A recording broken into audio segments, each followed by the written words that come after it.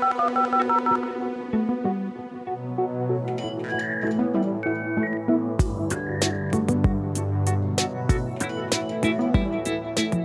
to On the Metal, Tales from the Hardware Software Interface. I'm Brian Cantrell. With me, as always, is Jess Frizzell. Hey, Jess. Hey, Brian.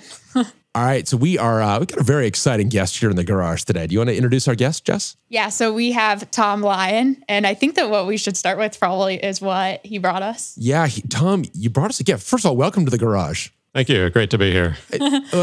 And not that this should be the expectation for everyone coming into the garage. But that said, we do honor the fact that you have brought us a terrific gift. So do you want to describe what you brought us? Well, I'm a collector of computing artifacts, mostly manuals, but every now and then something else, but not huge amounts of hardware like some people. But I got a bag full of buttons and indicators from IBM 360. So what I have for each of you is a Ready light from the IBM mainframe. It's so cool. It's so cool. And it's also our color green. It is the green that we have for Oxide, which is great. It also has got such heft to it. And you had an interesting little anecdote about the origin of Ready. Yeah, so apparently in the 50s sometime, somebody was going to have an idle light on the mainframe. But an executive at IBM came along and said, oh no, our machines are never idle. Let's call it Ready. That's genius. I mean, you really have to admire that. That is really, there is something. And why do we not call it that? We should call it the Ready loop, not the idle loop. I mean, it really is. It's unfortunate that idle kind of reinserted itself into our lexicon. Right. Because ready is really a much better term. My teenager is not idle. He is merely ready. Right. Actually, in my case, he's idle. I'm ready for work often. Yes. Exactly. No, it's good. It's good, but thank you so much for this. And so when did you, I mean, it's interesting that you've been collecting this kind of, and you've got a terrific artifact in your offices at DriveScale, an actual platter from a spindle. You want to describe that one a little bit? That's an amazing artifact. Yeah, actually, I have two giant platters, one a 26-inch and one a 31-inch.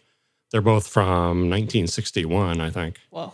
Wow. And hefty discs that were, magnetic disc. And the units that they went into were these gigantic things because they had a lot of these discs lined up together. I've actually been trying to collect one of every size of platter ever made. Wow, that's cool. That is awesome. The tiniest is a 0.85 inch. Okay. Whoa. That Toshiba made with a USB interface. And that was killed off. That was very recent as well, but killed off by flash memory. Right. So your criteria is this needs to be rotating media. This has to be a spinning platter. Yeah, just for fun. 0.85 inches on a platter. That's amazing. Really small. Yeah. Because you could collect flash, but it's just chips. Oh, yeah. So No, this is a much better hobby. Right. And then the largest ever made, and I think there were only 2 or 3 ever made, is a 48-inch platter. Holy God. And Stanford had one, and Lawrence Livermore had one. And the trouble was they were so huge that when they changed temperature, everything would get out of alignment. Totally. Because there were too many types of metal. Well, you've got, I imagine you've got a lot of problems. And then also just the angular momentum you have. Right. I mean, scary. Like you could actually hurt somebody, I imagine. Yeah.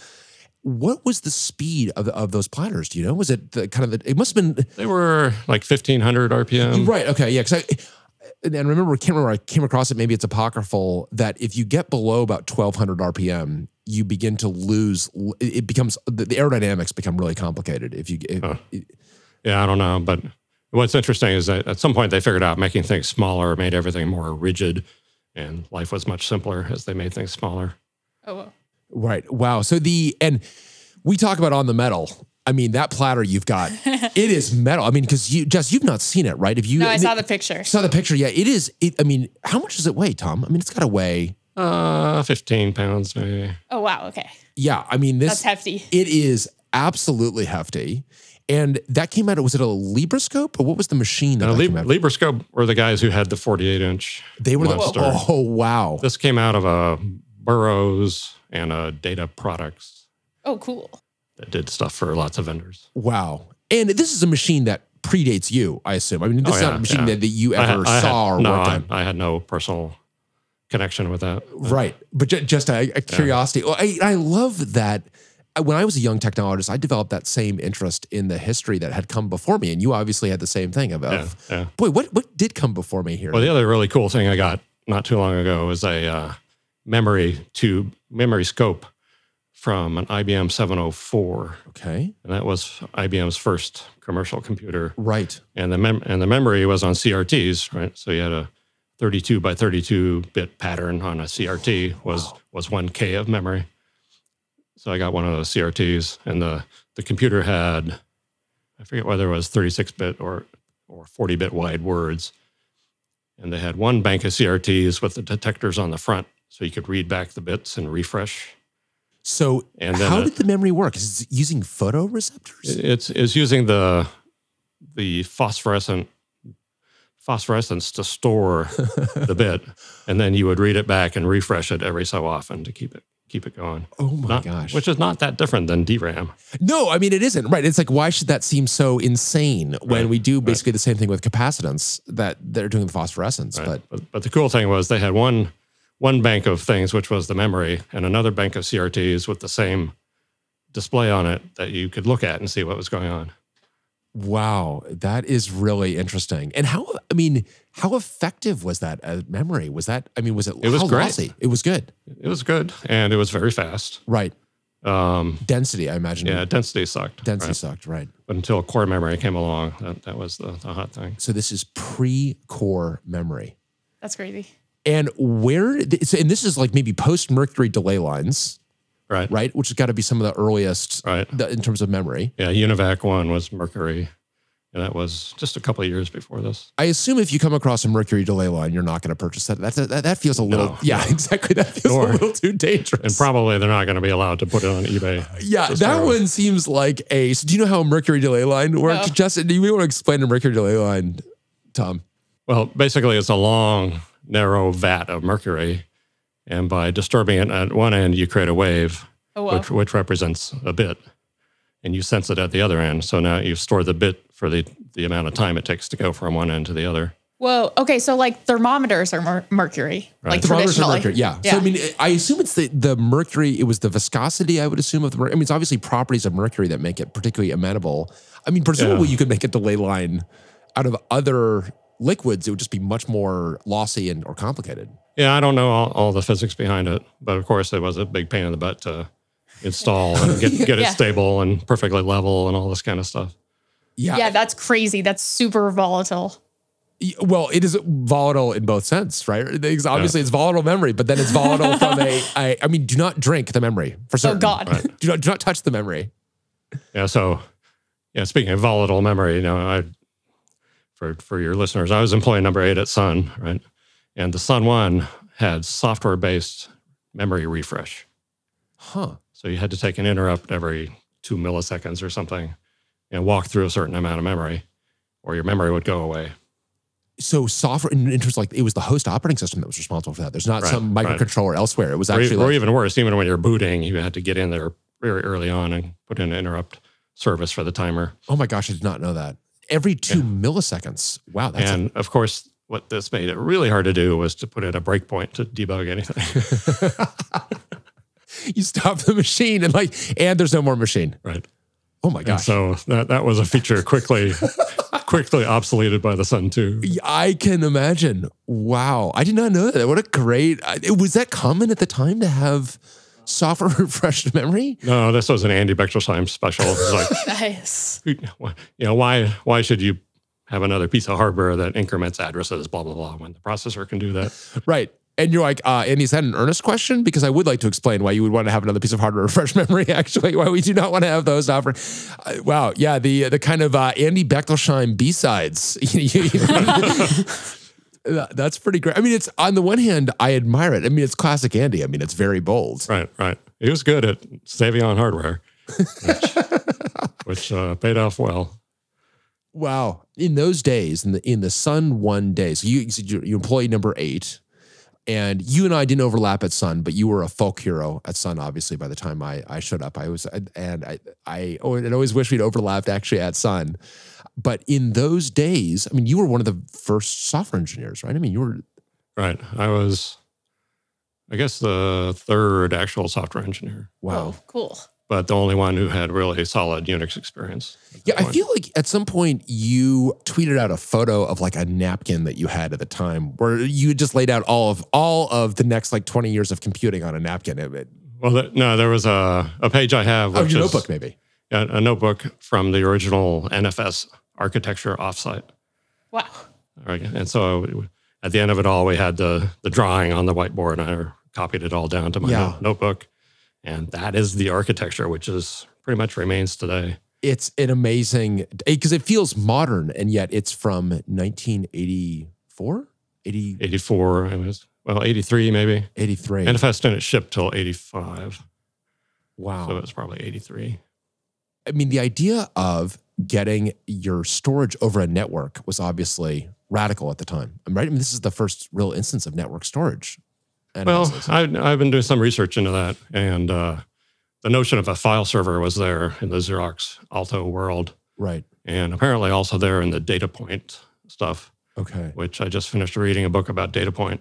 Oh, yeah. What book would you read? And of course, can't remember the title. Right. But it has, no worries. We'll get in the show notes. No worries. But it has DataPoint in it. And they have a strong claim to having invented the microprocessor. Huh. Where they work directly with Intel on the 8008. They have a strong claim to inventing the personal computer because they were building programmable desktop devices. This is pre-Alto then? Yeah, this is around 1969. Wow. And they definitely invented the local area network. Huh. Whoa. Which is ArcNet, which still survives in strange ways. Right? ArcNet. So DataPoint invented ArcNet. I did not realize that. Boy, it's let's go read the book. That sounds fascinating. So they were like king of the business world in the early 80s, and then they had weird management takeovers and blew up in the mid 80s. Wow. Well, yeah, many a fate for many a computer company. So ArcNet was invented there.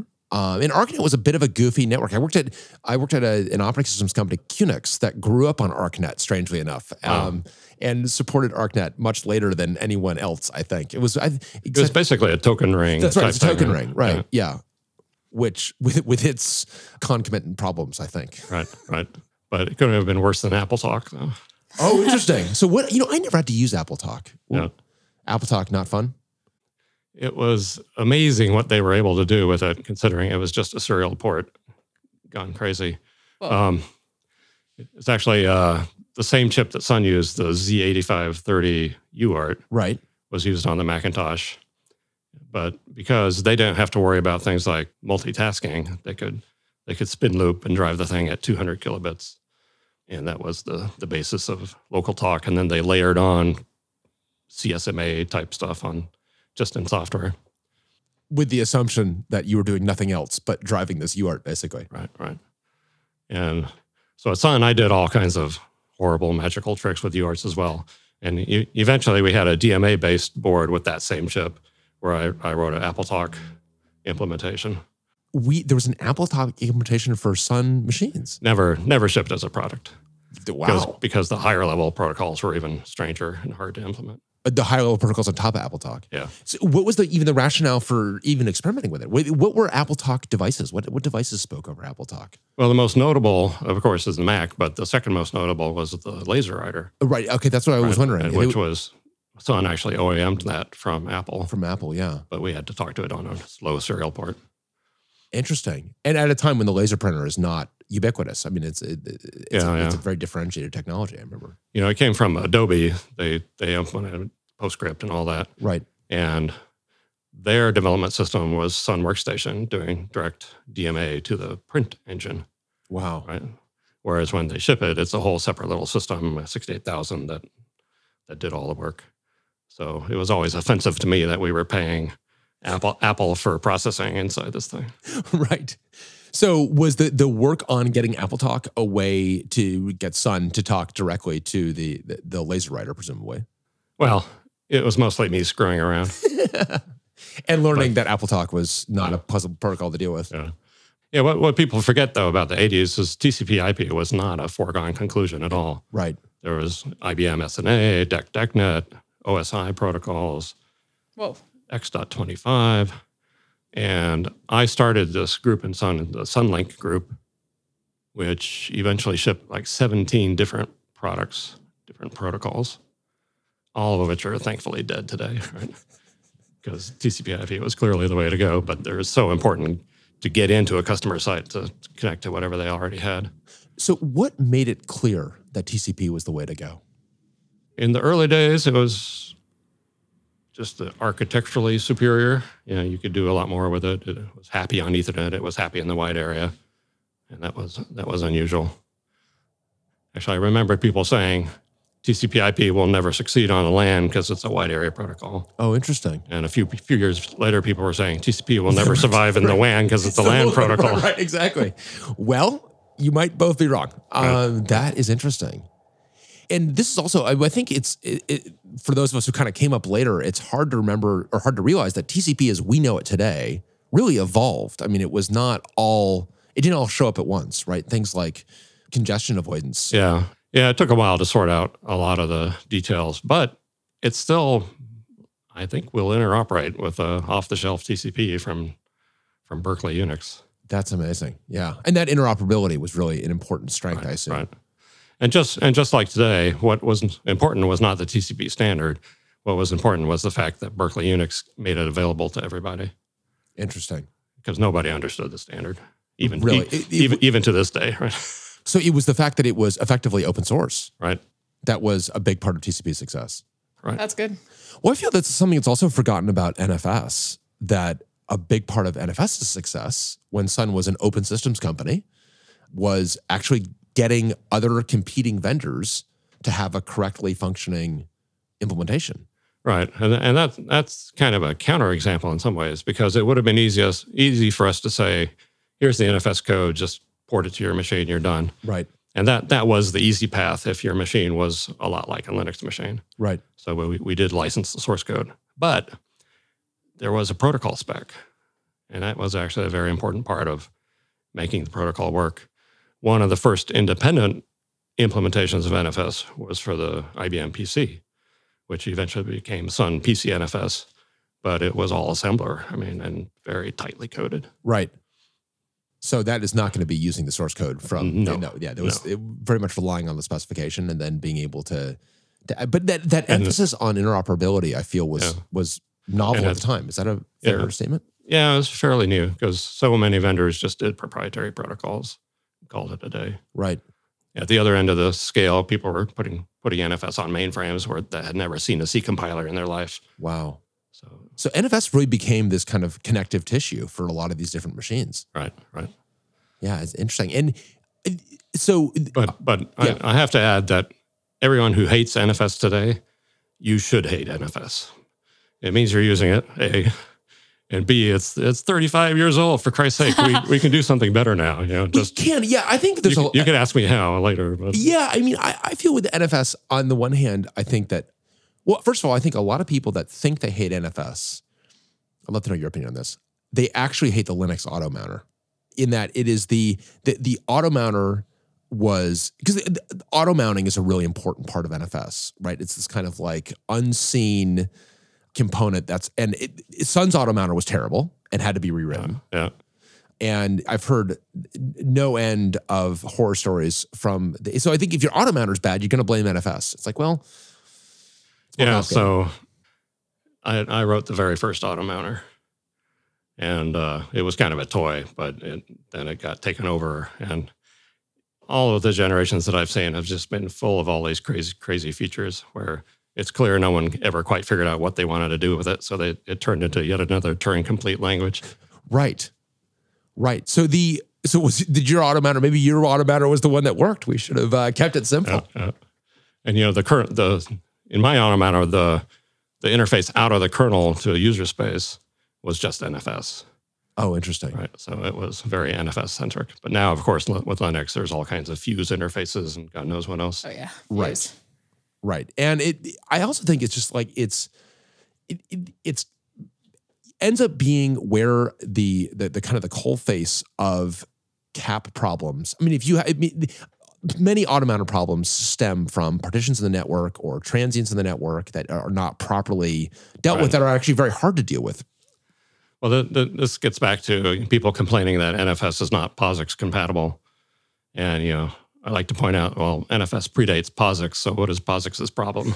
The problem is that POSIX is not NFS compatible, right? And the real problem is POSIX says nothing about networks. Right. Right. So the CAP theorem, which is pretty fundamental, Yeah. you have to address it or you don't actually have any semantics on a network. And I felt that CAP was pretty liberating in that we were trying, I felt personally anyway, I was trying to engineer my way around CAP for many years. Right. Before it was somewhat of a relief to realize, okay, wait a minute. Actually, this is at some level not a solvable problem. That I actually need to pick one of these. Right. And the other funny thing in the NFS world, originally we just had hard mounts, which is basically from a CAP theorem perspective saying that's the only way to get some consistency is to just hang if you can't get it. Right. We are going to be partition intolerant, effectively. And then later on, there were soft mounts that said, okay, we're going to go for availability instead of consistency. Right. Right. But of course, we didn't understand exactly what was going on back then. Right. That's what I mean. I think that we were not thinking about it kind of at its more abstract level. And as a result, you didn't have a dial you could turn between like, hey, this is the behavior that I want. Right. I want consistency or I want availability. But so that napkin or that notebook, that was pretty amazing to think that in 1984, you ended up basically, that was certainly the next 15 years of network storage. Yeah, it had legs. I don't know if you know, there was a predecessor to NFS. Oh. Network disk. Okay. Did you ever hear about this? So no. It was a block-based protocol, and it was implemented in the original diskless Sun workstations, where you just couldn't even afford a disk for each workstation. And so it was a very simple read-write block protocol, which shared a disk on a server. Right. And people really hated that. And it was very hard to administer because on the server, you didn't have a lot of spare space either, but you had to dedicate all these little slices to all your clients. And so it was a mess. Right. But today we have Fibre Channel, we have iSCSI, and they clearly have an important role in the ecosystem, even though, if you're a file bigot, you're a file bigot, and if you're a block bigot, you're a block bigot. But Sun went way out of the way to kill off ND when they did NFS. Right. Well, probably rightfully so, I think. I mean, I think NFS, all right, and maybe by your nomenclature there, I'm revealing myself to be a file bigot, but there is something that's actually very helpful about having that higher level of abstraction. It just makes it much more understandable what's going on. Right. Things my new way of thinking about this is that files are for people. You can name them, you can move them around. It sort of all makes sense. Blocks are for machines, right? Because the kernel wants to do blocks. And then objects are fine for applications. Right. Right. It's just give me something. But you can't ever name them in any interesting way. Right, in terms of object storage. Yeah. Well, and I think that, I do think this is a great contribution of S3 is realizing that actually not everything needs file semantics. Right. Actually. Right. There are actually a lot of things out there that are objects that are not going to be mutable. Well, and to scale to that level, they had to relax the consistency. And so that's another strike against sort of the POSIX compatibility that people want. It's really hard to do that in a very large system. Right. So going back to the kind of the development of TCP, because you were right involved in that from the Sun perspective, one thing that I've heard about anecdotally, but trying to better understand, is the great internet collapse of 1986. Is that actually a thing? This is the congestion-based, there was no congestion control in the protocols, and the internet was at the point where it could no longer function. That was pretty much true. I don't remember the particular dates or anything. Right. And Sun wasn't on the internet at that point, because that was still very much an academic thing. But we had a lot of customers on the internet. But Van Jacobson came along with the control theorem-based, exponential back off, all that good stuff. So he remains, the hero of the internet. A hero of the internet, right? Yeah. Well, it really kind of saved the internet from itself, is my understanding, right? That it had gotten to the point that without, congestion control, nobody likes, the metering lights on the bridge because they're the ones that have to, wait for it. But without the metering lights, we end up with actually an unusable internet. Right. And the alternative to all that was lossless networks, right? As epitomized by X.25 networks, where you gave it a packet and it promised you it would deliver that packet come hell or high water, Now that to the other end of the world. And it worked, but it was really slow in lots of cases.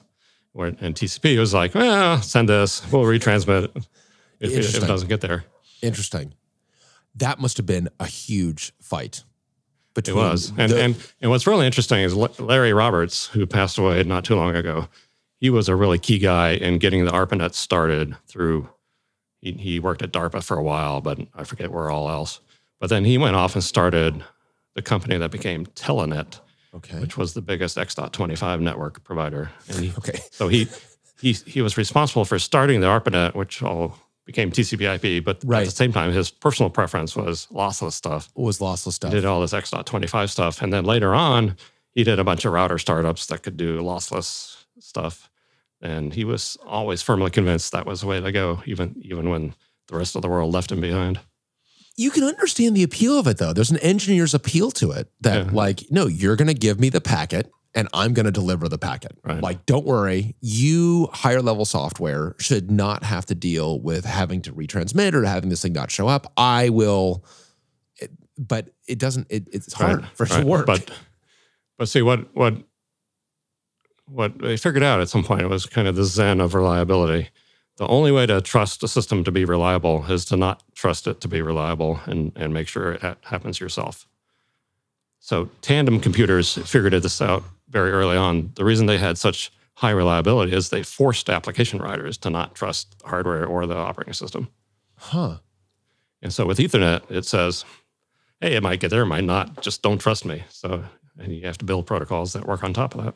It's kind of a deep thought. I don't know about Jess. I'm going to need a moment on that one. This is like a variant of the only way to win is not to play. Like the only way to actually get reliability is to understand the inherent unreliability in the substrate below. Right, and it forces it back on the application, which can then make intelligent trade-offs about what it really needs to do or not.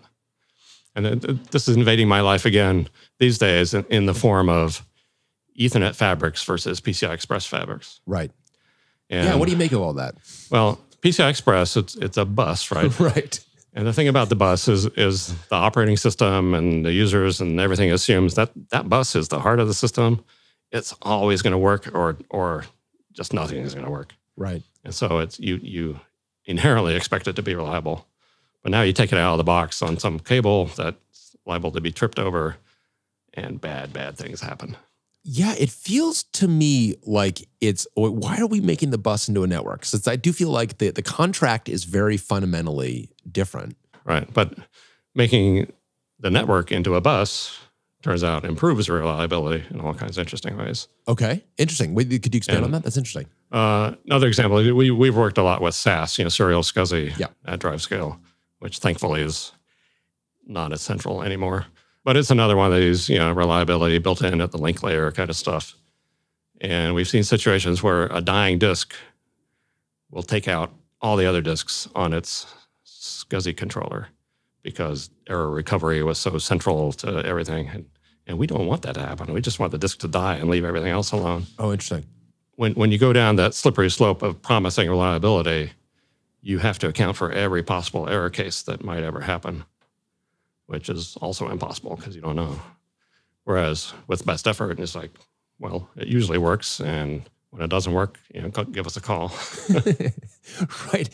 So where does that land you then on these PCI-based fabrics, network fabrics? I mean, I'm against them. Okay. I mean, they're I felt, okay, good. I wanted to make sure that. But on the other hand, there's about 100 AI accelerator startups right now. Right. Right. They're all building PCI Express based chips. Right. And our whole thing at DriveScale is that we're trying to make servers simpler and get stuff out of the server. Right. So PCI based fabric is a way to do it, but it really doesn't go very far. Well, it just seems like, PCI obviously doesn't have to deal with partitions. PCI is able to be a cap denier. And yet, the second you go over as you say, you get a cable that someone can trip over, it's like, welcome to a partition. Yeah. And then you get into, well, can't I have two cables in case one goes out?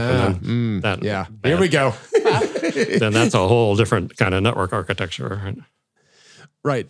And now you got to deal with the things from miscabled and everything else. Right. I mean, that's really that's the power of Ethernet, right? Is that you could just kind of plug it in and go. Yeah. And routing protocols figure stuff out. Right. It's all kind of plug and play, right? All right, we're going to take a quick break, and then we will be back with more Tom Lyon on the Metal.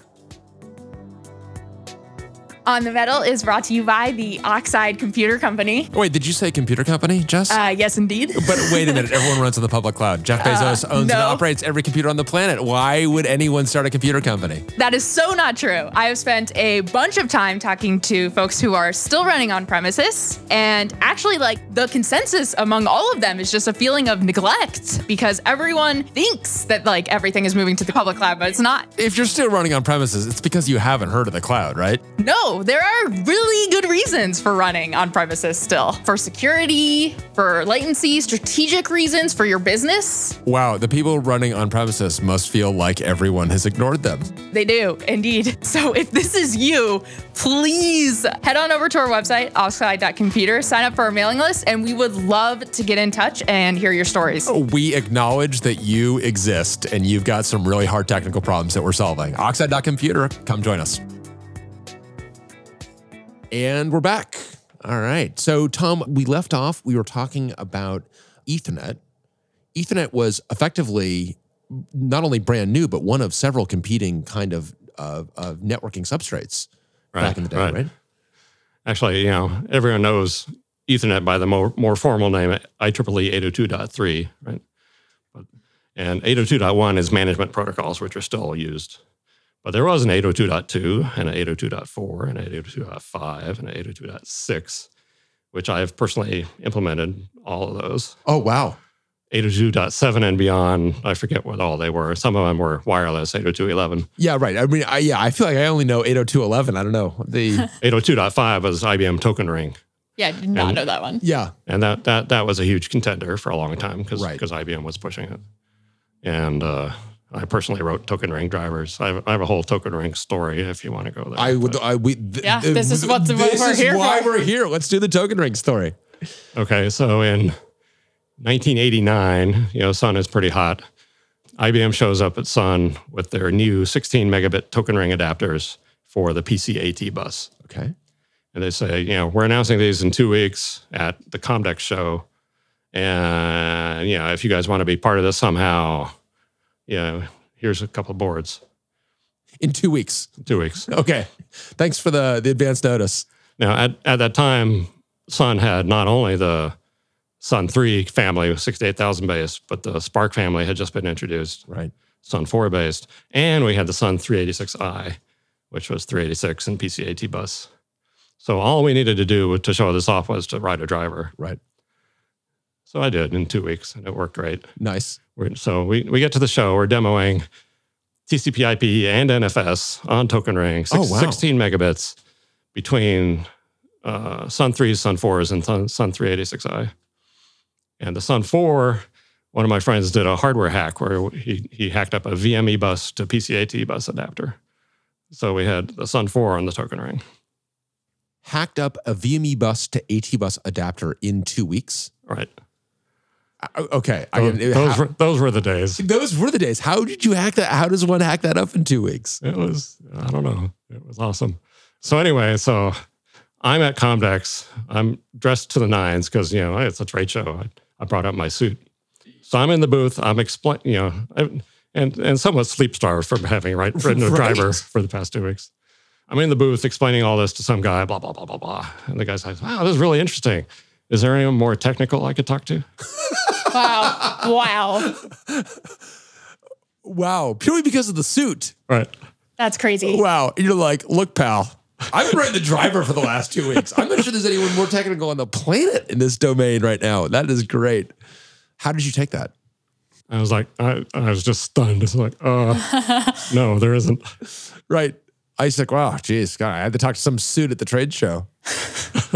That's great. And did the Token Ring, did that sell? I mean, were people, I remember those days when Token Ring was, it was obviously an IBM push standard. It's a big deal. Yeah, so we actually did a S-Bus Token Ring board. Interesting, you're right. After that, and that was relatively important. In my next company, Ipsilon, where we did IP switching and ATM networking, we ended up doing token ring interface as well, because there's just a lot of it out there. Right. Interesting. And there's certainly an appeal to it.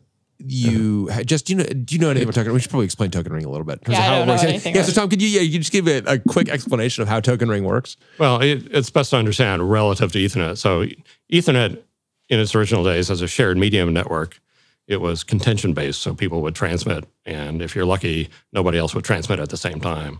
But if you detected somebody transmitting at the same time, then you would back off a random amount of time and try again.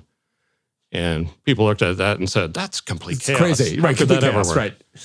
Whereas token ring, it was very orderly. So it was a polling system, and you passed a token around from node to node to node, and everybody took their turn and could add to the token with their message as it went around. And you would know, if I recall correctly, you would know when everybody on the ring has seen this message. When I have now received my own message, I know that everyone has seen my message. Right. So there's something to be, that's nice. Yeah. You know? I mean, you can always depend on people getting the message because they could be booting or something while that's happening. Right. But yeah, it was all very orderly. And there were quite a few systems. We mentioned ArcNet before. IBM had theirs. There was Proteon, which very early on had a 70 megabit network that was token ring. And then there was FDDI, which was optical based, 100 megabit, and that was all token ring based. Right. But all different types of token rings. And so why did token ring not win? Again, it's complex because token ring, it's all very orderly until somebody loses the token. It loses the token, right? This is always the knock on token ring, is that it would someone would spill the token on the floor. Right. And now I think Dilbert has a cartoon to that effect. Right. Yeah. And then you get into the error recovery procedures, which were more complex than all of the Ethernet spec in the first place. Oh, geez. Interesting. Right. And presumably not well tested. Right. Yeah. And very, very complicated. So you ended up having to have a lot of smarts on your controller instead of a dumb piece of hardware, that kind of stuff. Right. And then how open was token ring relative to Ethernet? Or were they? It wasn't as open as early, but by the time they did the IEEE thing, They kind of figured out. perfectly open. Right. TI had chipsets anyone could buy, that kind of stuff. Right. And I remember FDDI, I mean, was still around and still performing and competitive with Ethernet as late as, was as late as like the 2000s, early 2000s. Yeah, certainly. All through the 90s at least.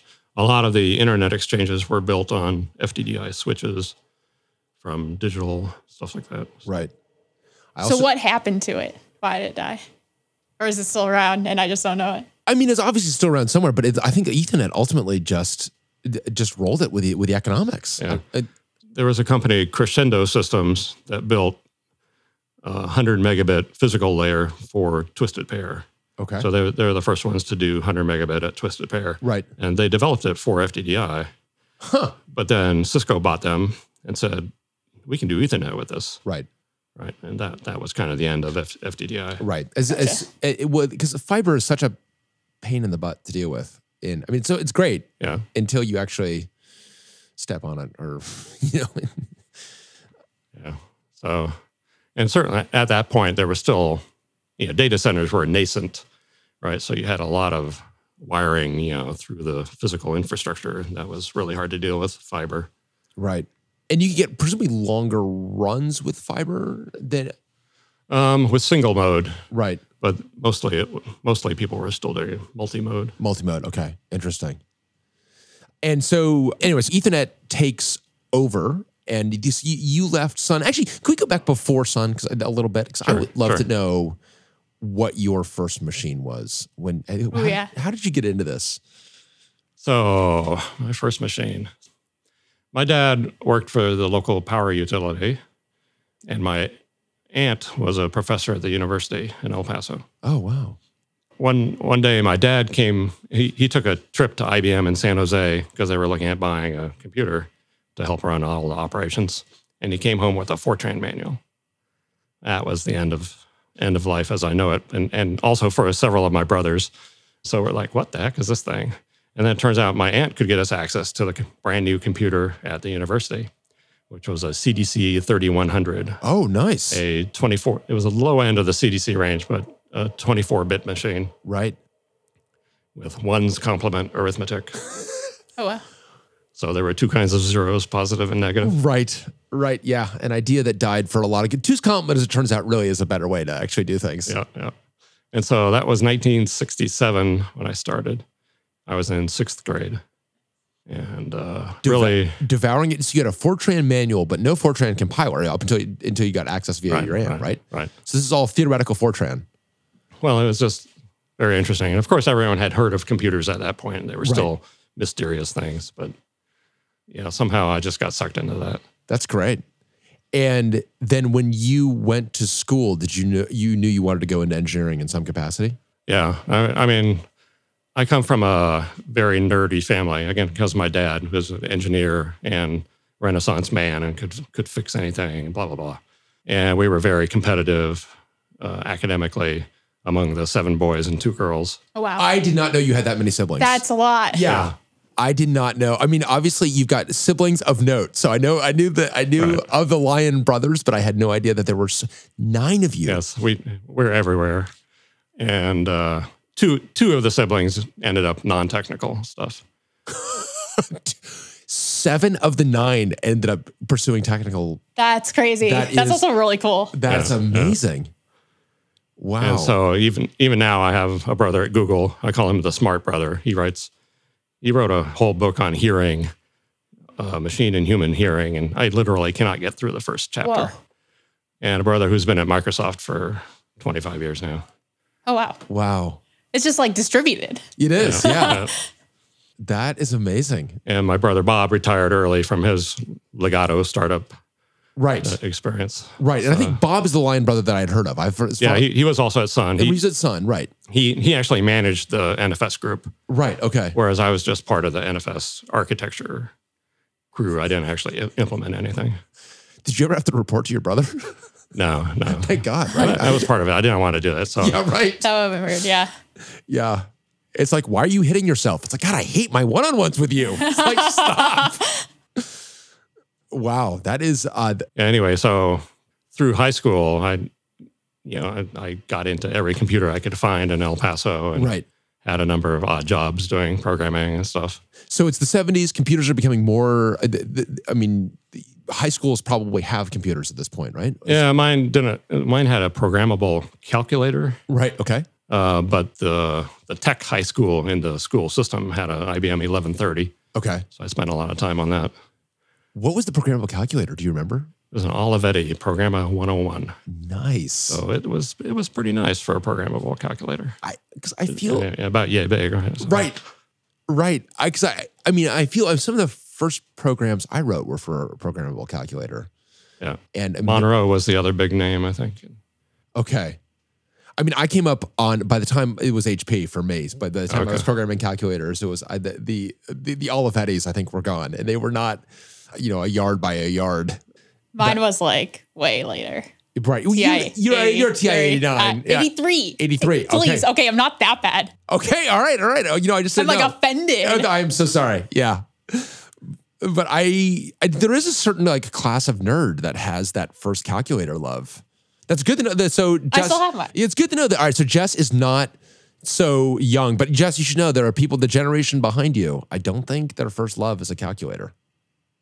Yeah, I know. How could this be? It's tragic. I mean, the TI-89 is still very entrenched, and it's galling when you get the high school course that mandates it. And I think they want like $120. They should ban that thing because honestly, you can do way too much with it.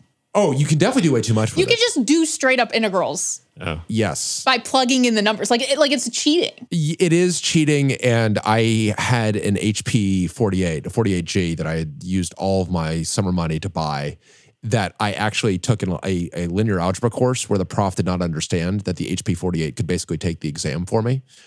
And he foolishly allowed us to use calculators on an exam. No, that's why I said that they should be banned. Yeah. Or show your work. I remember when I was in high school, it's probably 73, the HP 35 came out. Okay. Which was the first seriously powerful, handheld, scientific... RPN, presumably. Yeah, RPN. That was awesome. My brother brought one home from Caltech where he was going, and I had already mostly disassembled it, but it still worked. Oh, that is great. And so where were you in the birth order then? You're obviously not the oldest. Yeah, 6 of 9. 6 of 9. Wow. Wow, that is that's amazing. And then what is the age spread between you and your oldest sibling? Between me, my mom really pumped them out in the early years. So the first 6 of us are 7 years. Oh, wow. Wow. Yeah. Okay, so that was like just like one right after the other. Then there's after me. There's a 3-year gap to twins, Okay. Oh, whoa. boy and girl. Yeah. And then there's a 8-year gap. Okay, all right, to there my we go. youngest. There's got to be one of those that Because after twins, I feel like you're like, okay, we gotta hold off for a little bit. We gotta lay off. Yeah. We gotta. So the youngest one is clearly a surprise. Yeah, exactly. And my oldest brother had gone to college when he was born. Right. So that's a big spread. That is good. But wow, so you had 6 kids under the age of 7 at one point. That's Yeah. really intense. That is and most of them apparently destined for tech. And my dad had like 3 jobs because he had the power utility and he was repairing TVs and radios on the side and all this Oh stuff. my gosh. Oh, wow. Teaching some. And But there must have always been stuff around to play with. Obviously, there was the Fortran manual. Obviously, came yeah. home. The Fortran. So you can imagine the Fortran manual coming home to this wolf pack of future technologists. Well, I think just being devoured like carrion. I sort of remember a sense of disappointment when I figured out that my dad wasn't going to just make a computer because he can make everything else. Right. Wow. Yeah, that was my impression. That he was going to make a computer. I do think, and this is where, and Jess, I know you are definitely not too young. That generation of really longing for a computer. Oh, yeah. Like I want to have a computer, but I can't have one. I saved for a long time for like my own personal laptop. So, Right. And then I used like some of my bat mitzvah money, which I wasn't supposed to do, but I did. For a computer. Yeah. Yeah. And I feel like that, I don't know, I think it's a bit lost, unfortunately. Yeah, it's funny. I completely missed the personal computer, the home built computer phase. Okay. Because that postdates you effectively. Well, no, it's mostly I was always so deep into computers. Right. Yeah, like, that's what I mean. Yeah. I had the real computers. Right. Right. So I had my day job at Amdahl working with mainframes. So Amdahl, was that your first job That out of was school? my first job out of school. Yeah. Wow. Porting Unix to the mainframe. Oh, nice. And then there was Sun. So, and one of the things that set Sun apart was that the technical founders all were coming from bigger computers. So we knew that computers were actually supposed to stay up for more than an hour. Right. Whereas there's a huge homegrown community building everything you can imagine in Silicon Valley. There were literally 168,000 computer startups. There were 168,000 startups. Just like 100 AI chips today. Right. Crazy. There are a lot of AI chips. There are. So that's the Halt and Catch Fire era. That right there. Is Right. in terms That's of- dope. That's yeah. a great show, by It the way. is a great show, That right? is Yeah. one of my favorite shows. I watch it all the time. And one of the mind-blowing things is Carl Ledbetter, who's on our board at DriveScale, Yeah. was technical advisor to that show. Oh, well, that's great. That's why it's so good. Like, there's a lot of little details in it where, like, you know that they have someone involved that's like super smart. He did a great job on that. This is where though you do have to say that. So Jess was a technical advisor to HBO's Silicon Valley, which is Yeah. also pretty cool. Which they also took super seriously because they don't want to be blown up on Reddit, which I could see why Halt and Catch Fire would be the same way. Because the second you get blown up on Reddit, like everyone, it's done. Right. Like, Yeah. You take your job very seriously. yeah. No, it's scary. Silicon Valley's hilarious. I love that. So your job was to make sure that the Go compiled, right? That the Go Well, so would it didn't flash on technically screen for a have second. to compile, but I made it compile because I was like, if it flashes on screen for a second, it's like incompatible code. Like I will be mad at myself more than like they would possibly be mad. But like if it blows up on Reddit, then I'd super be mad at myself because I'd be like, Well, it needs to compile. now can I ask you a very personal question though? Yeah. Tabs or spaces? So Go has Go thumped, but like, so they do whatever, and I think it converts it to tabs. But when I do bash scripting, I have been forced into the tab life because of TNON. Oh, okay. Yeah. So Weird. because I mean, by the time you and I were working together, you were already hard tabs. So I had to switch my Vim settings because we couldn't both contribute to the Docker like little scripts in the repo because he'd always be like, "You're doing spaces again," and then I'd have to like go fix it. I was like, "I'm just gonna fix my editor." just do hard tabs. Okay, so Tom, how old is that? Is that debate? I mean, hard tabs versus spaces? Not that old from my perspective. Okay. Because there was a time when you used tabs because it saved a lot of space, in storage. That was the actual rationale. And in communication, right? Okay. And the early Unix days was, like the 110 baud TTY 33, you didn't want to mess around sending spaces when you could send as a tab. I send a hard tab. Okay. Because I mean, truthfully, I feel that my own bias towards hard tabs, certainly in shell scripts, just kind of comes up with the way I came up, and I came up in the source base that you were in. I came up in Sun's Unix effectively, where it was hard tabs. That was what I was accustomed to. Yeah, no, if I'm doing C, it needs to be tabs, and then when I do Python, it's been beaten out of me. It needs to be spaces. Yeah, I feel the same way. Python people are very actually intense about spaces. I kind of feel like the on white space. Yeah, you thought you were listening to On the Metal. You're actually listening to On the White Space, our alternate podcast on the white space. Tales from hard tabs and soft tabs. I feel that you just got to go with the prevailing culture in the community you're in. Right. And that it's very helpful to have Vim settings that say, okay, if this is a Rust file, if this is a Python file, if this is a C file, I'm going to change my defaults. That's actually very helpful, I found. Yeah, it's gotten a lot easier with editors that can be programmed. Yeah. Editors that can be programmed without actually consuming all of the resources on the machine. I assume you've got to be a VI guy. Right. Yeah. I'm an ED guy. Hey, nice. Old school. There we go. It's in my muscle memory. That is awesome. I survive in VI because it's all buried in there somewhere. That is awesome. I'm certainly one of the tribe. Where you do you use ED? You've used? I've tried it, but like that, like Vim is so ingrained in me that I can't use anything else. I'll tell you that the experience that for me really got Ed into the muscle memory was over a serial line. If you're over a serial line and you need to edit a file, like that will get the VI right out of you. You'll get very accustomed to. And ultimately the Emacs got out of me because I showed up to a job and all I knew was Emacs. And I ended up spending the first 2 days trying to get the goddamn editor to compile as opposed to just using VI. Of course, I was also in a workplace that called it VI. Right. Which is, I think that's a Canadian thing. It was very weird. Oof. I also came back from that job saying process and resources. It was really corrupting in a lot of ways. You know, it was a problem. For someone who you give a lot of shit to for pronouncing things wrong, like I like am basking in this moment right now. No, you should. If you catch me saying Vi, you should jump all over it. That I might would not say be it good. just to like make it cringy. Yeah, no, it's yeah. But so you used ED probably for actual like real editing back in the day. Oh yeah, and I started at Princeton, so we got a Unix system when I was a freshman there, Unix version 6. Okay, 6th edition. And that was what you had for editing. And that was on, is that a 3B2 or is that too early for a 3B2? It was too early. This was a PDP 1145. Yeah, there you go. Yeah. And then through an interesting series of events, I started trying to port Unix from that PDP 11 to the 370 at Princeton. Oh, interesting. And that was a... Okay, what is the interesting series of events? Because that's got to be very early for Unix on the mainframe. Yes. In fact, I think it's come out recently that was the first Unix port ever attempted. Wow. Whoa. As opposed to stuff like moving from the PDP 7 to PDP 11, which was a rewrite. Rewrite, yeah. And it wasn't the first to be successful, but it was the first to start.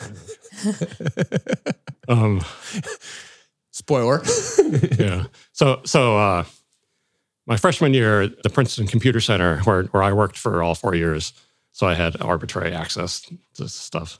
They operated a time-sharing APL 360 system. Oh, wow. For the state of New Jersey and all the colleges. And APL was incredibly cool system, incredibly powerful, and only understandable by people from ancient, strange civilizations. And this is APL, the programming language, right? I mean, so this is But APL 360 was an entire time-sharing system that ran in lieu of other operating system. Wow. And would run only APL programs? Or Right. And APL is a first class. And so do you have the APL keyboard?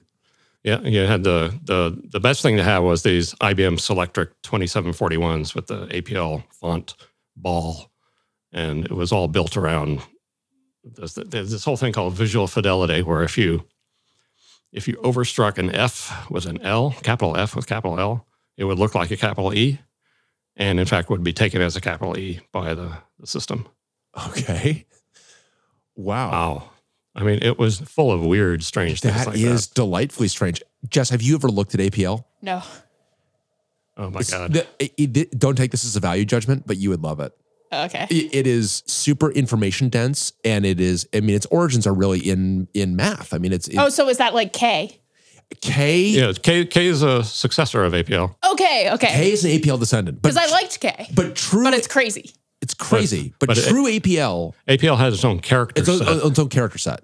right? How do you type that? Because this was Glad you asked. On an APL keyboard. on an APL Whoa. keyboard. Because this was pre-ASCII. There's no standards, That's crazy. So you have programs that are like 3 characters long that are meaningful. right? And it's a very large character set as well. So Whoa. there's all these symbols, all the Greek letters, yada, yada, yada. They all have, Okay, so it's like K, but on steroids. right. I would say K is like APL trying to get like toned down. Okay. So, all right. So you're on APL 360. Yeah. Anyway, so that system, the state of New Jersey had decided to shut that down. And so Princeton was going to be left without a time sharing system. And that was clearly not acceptable. So a bunch of us who had been using the Unix system said, well, the computer center should get a big PDP 1170, open up a time sharing system for the whole campus.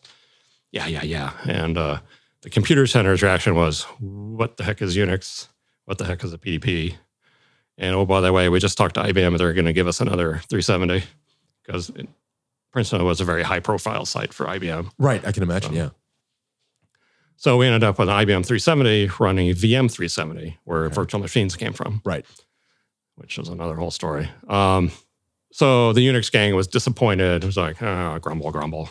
But, I said, well, wait, Unix is written in this C thing, right? And that mainframe has virtual machines. Why don't we just recompile it and put it over there? It's just software. Just software. And so everyone had a good laugh about that. Until, and that was like in the spring of 75. And then in August, while I was home from school, I got a call from Eric Schmidt.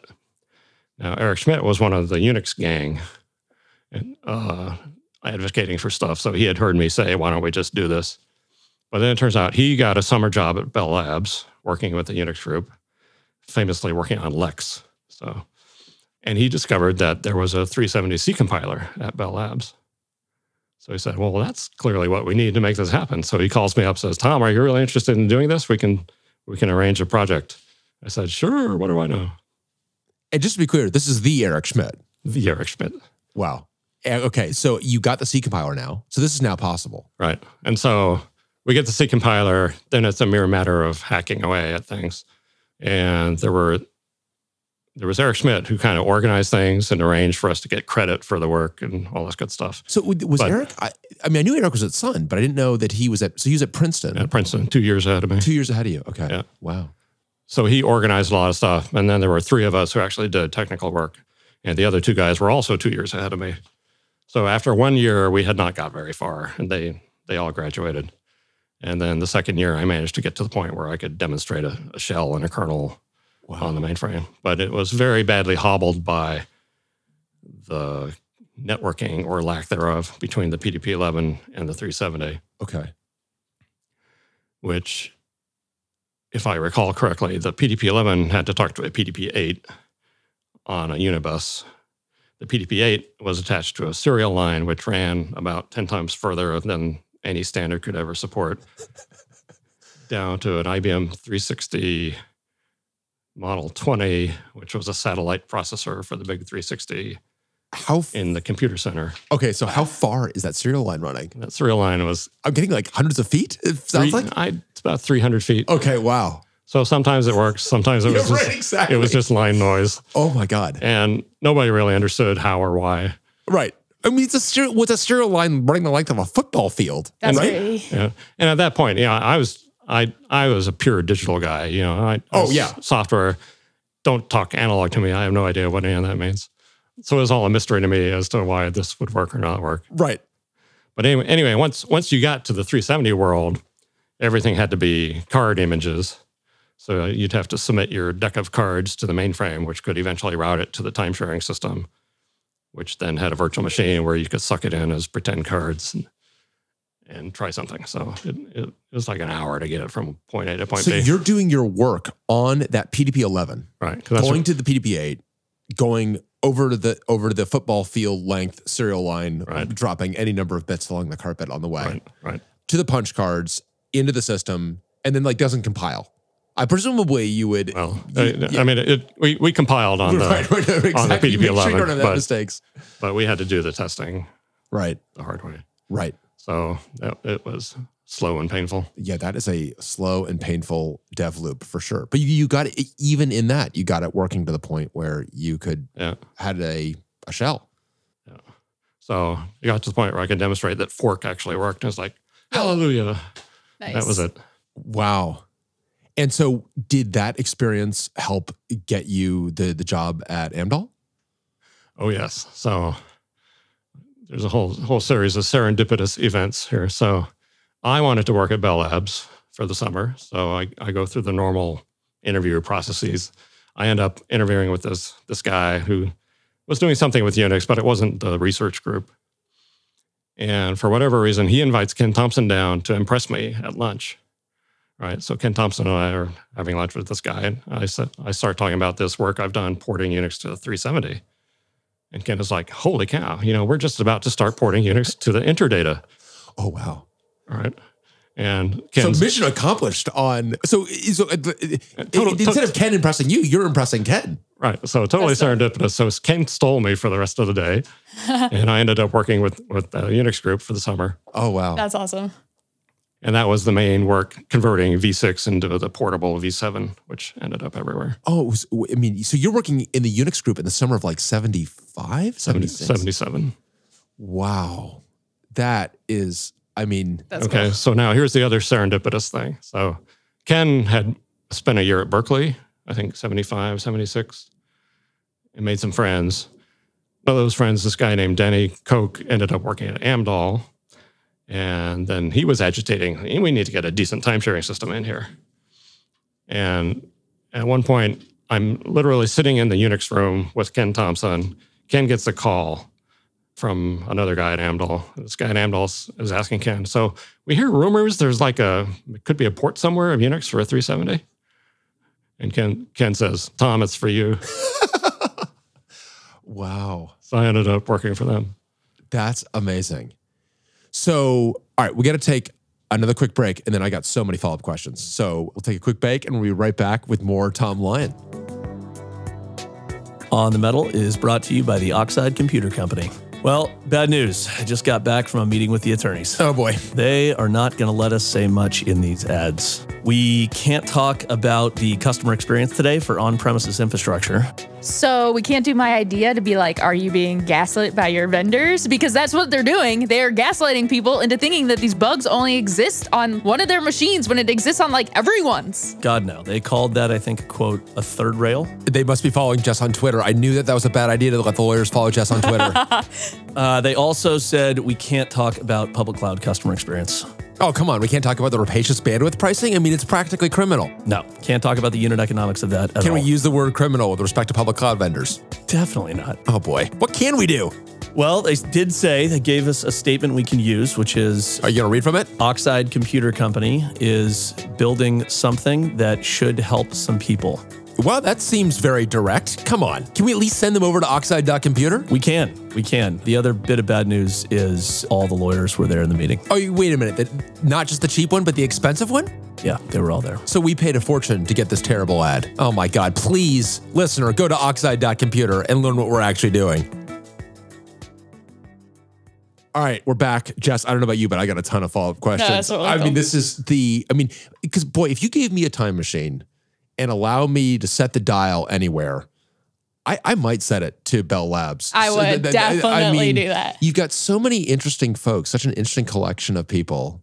Right. And you're there for the summer, basically, as a summer intern, effectively. Right. It was mind-boggling. But yeah, Bell Labs in its heyday was incredible. They hired something like 30% of all PhDs in the U.S. Wow. Whoa. That is a lot of PhDs. Yeah. And an awful lot of other people. Like the same summer I was working there, my brother Bob, who's 1 year older, and his wife Linda, they had both just graduated from Cornell and started working at Bell Labs also. So I was in Murray Hill. They were in Homedale, but I would take the Bell Labs bus over to see them for the weekend, that kind of stuff. Right. That's cool. And they were on the OYOC program where you get sent off to get your master's degree paid for by Bell Labs. And they both did that, and they were like living like kings because they both had half their salary while they were getting their masters and all this. Right. Not living the typical grad student life at all. Right. That's great. I mean, there's so many incredible people there at that time doing so much interesting stuff. So directly across the hall from me when I was there was Greg Chesson. Right. Did you ever know Greg?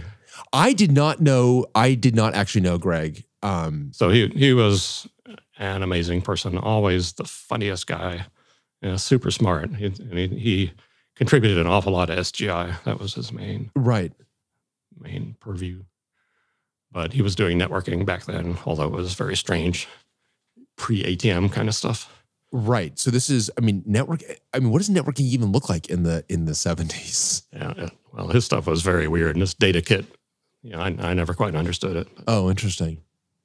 And so then you head to, so you're with this amazing collection of folks. Was Joseph Osana anywhere near you by any chance? Yes. So Osana was part of that crowd. Can I ask you a question that never got resolved? He died shortly thereafter. Right about the same time, yeah. Do you know how he died? I think it was a heart attack. That's okay, yeah. I've heard about a heart attack and a car crash, but he died suddenly. Yeah. And it was my understanding that he had written a bunch of, because he wrote the original NROF, right? Or ROF, maybe. Or was it T-ROF? T-ROF, I think. Okay.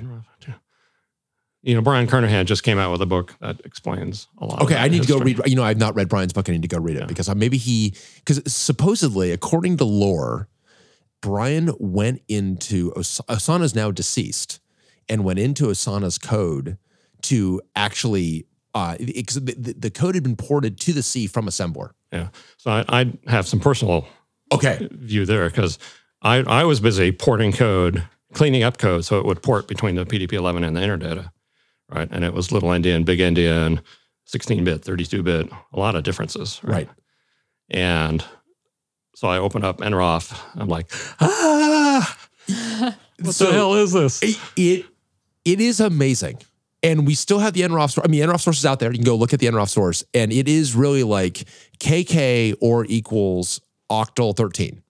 If YY octal and octal, it's just like, it's all magic numbers. It's all. And it was clearly derived from assembler. It's clearly derived from assembler. Where they were just doing word-based stuff. They didn't care. They were very loose with types if they had any, right? And everything broke moving to big endian from that. Oh, I can only imagine. And so I just threw up my hands and said, someone else above my pay grade. Right, exactly. Well, and I have to go see if he talks about it in his book, but Brian supposedly went into that code being like, oh, come on, it can't be. Come on, it's software, people. Like, how bad can it be? Like, I'm going to go modernize this. Yeah. And came out being like, I do not understand how this thing is working. Oh my God. But he made it portable at some point, so. Yeah, it's portable. Well, this is the thing that when I first heard that story as an undergraduate, it was being handed out from actually someone who was at Princeton. I don't know if you know Tom Deppner at Princeton, but he would have been at Princeton a couple years behind you. But my professor at school that had described this to me. And as I realized that this code was still very much in our source base at Sun, you realize that this is something that was written in the 70s that is going to survive long past all of the hardware that it was originally built for. That the software has this incredible permanence. Right. And, the basic idea, ROF, came out of runoff from the CTSS system, which is like the original time-sharing system ever. And then Brian Kernahan was a student at Princeton for a while. He wrote a version of it for the IBM mainframe there, which saved my ass many times because that's how I wrote all my papers when I was at Princeton. Oh, really? But it was all, card-based, right? But so you wrote your papers in the IBM mainframe version of ROF, effectively. And it was beautiful because you could shrink the margins all you wanted and blah, blah, blah. So you could always stretch that thing out to meet the minimum size. And you think, Jess, you're a LaTeX nerd. This is like, I think Tom just saw you and raised you to you got to go like raw ROF if you really want to nerd it out. Okay, I'll try that. Well, that's the original language of man pages, right? The man pages are written all in. Yeah. That's pretty readable. Yeah. Well, but man pages have macros. That's right. I don't think ours had macros. Oh, that's right. There you go. Macros. Oh, the kids today and their macros. Let me tell you, that is great. So you did, now at that time, you are, and then how are you're typesetting them? How are you printing them? What are you printing them on, your papers? You print them on these giant IBM line printers. The IBM 1403, which came out with IBM 1401 computer around 1959. Right. That thing is amazing. 600 lines per minute with these crazy print chains. You could swap out for different fonts. You can do different spacing and 600 lines per minute. So you send out this direction, say mount the pure white paper, please. Right. And out spews your thesis or whatever. So the IBM 1403 dates back to the 50s, obviously. Yeah. Late 50s, early 60s. Yeah. And it's going 600 lines per minute. Right. 10 lines a second. Creating a terrific racket. And they have one fully restored now at the Computer Museum. Oh my God. That must be mesmerizing. Yeah. And they even found one of the original IBM engineers to help them out with this crazy print chain thing. They may have needed it. I mean, because it must have felt like this thing fell from space. So you turned in your papers for your English class or whatever. Right. Did your professors in these other classes treat you as an alien from the future? I mean, this must have been, surely you're the only one. Well, it had been going on for a few years. Okay. Right? So I got a few funny looks, but you're supposed to typewrite things, right? So it's not always immediately obvious. What the difference is. Okay. Right. But that's amazing. Sorry. So and you were using Roth for that. That's pretty great. Right. So at Amdahl, you are porting Unix, AT&T Unix, Bell Labs Unix, right, to their mainframes. Yeah. So I arrived at Amdahl. Well, I interviewed first in January '78, and it's the week after I interviewed with IBM, where I got snowed in for an extra day. So out here, it's gorgeous, wonderful weather. So I was like, yeah, I think I'll come out here. Some people like to overthink like the Silicon Valley, the allure of Silicon Valley. Right. It's the weather, stupid. It has drawn technologists here for time immemorial. Is like the weather is pretty good. Right. So then Amdahl had me back for spring break to start consulting, start the project going. Wow. And I physically brought my Unix on deck tapes with me. Amdahl made an agreement with Princeton to get the project. And I still have those deck tapes, which were recently recovered. Oh, wow. By the folks at the Living Computer Museum in Seattle. Oh, that is awesome. And have you been to the Living Computer Museum? No, I haven't been to the one in Seattle, but I want to. Yeah, it is mind-blowing. They have, 20 or 30 working computers from the 70s era. That sounds dope. That is amazing. And so they've got it working. They're able to extract the stuff off the tapes. And they sent me a tiny little email containing everything. Whoa. right. It's an attachment now to an email, right? That is great. And so you've got all your own. It must be really mesmerizing to look at your own work from so long ago. Yeah. You can't really remember who did what, why, or anything, but right. But but anyway, Amdahl. This was still version 6 Unix because version 7 had not made it out of Bell Labs yet. And so we got that working. We wrote editors that worked. One of my things I'm proudest of was doing a device driver for this IBM 3270 terminal. And in the IBM world, everything is record oriented, right? And the terminals must not disturb the mainframe unless absolutely necessary. It was all local form entry kind of stuff. Interesting.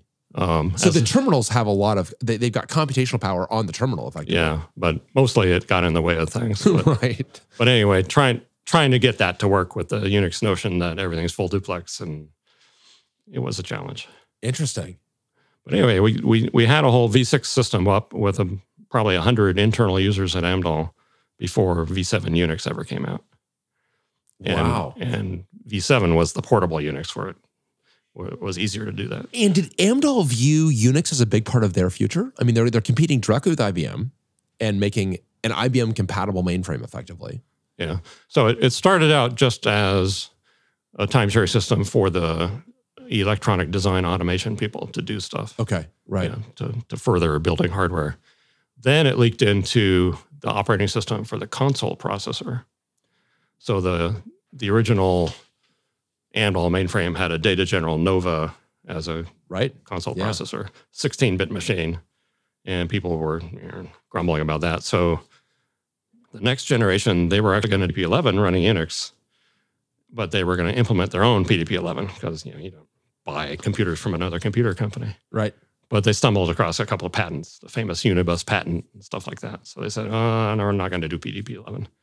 So they ended up doing a 370 subset on a tiny little console processor. And so they ran Unix on that. Huh.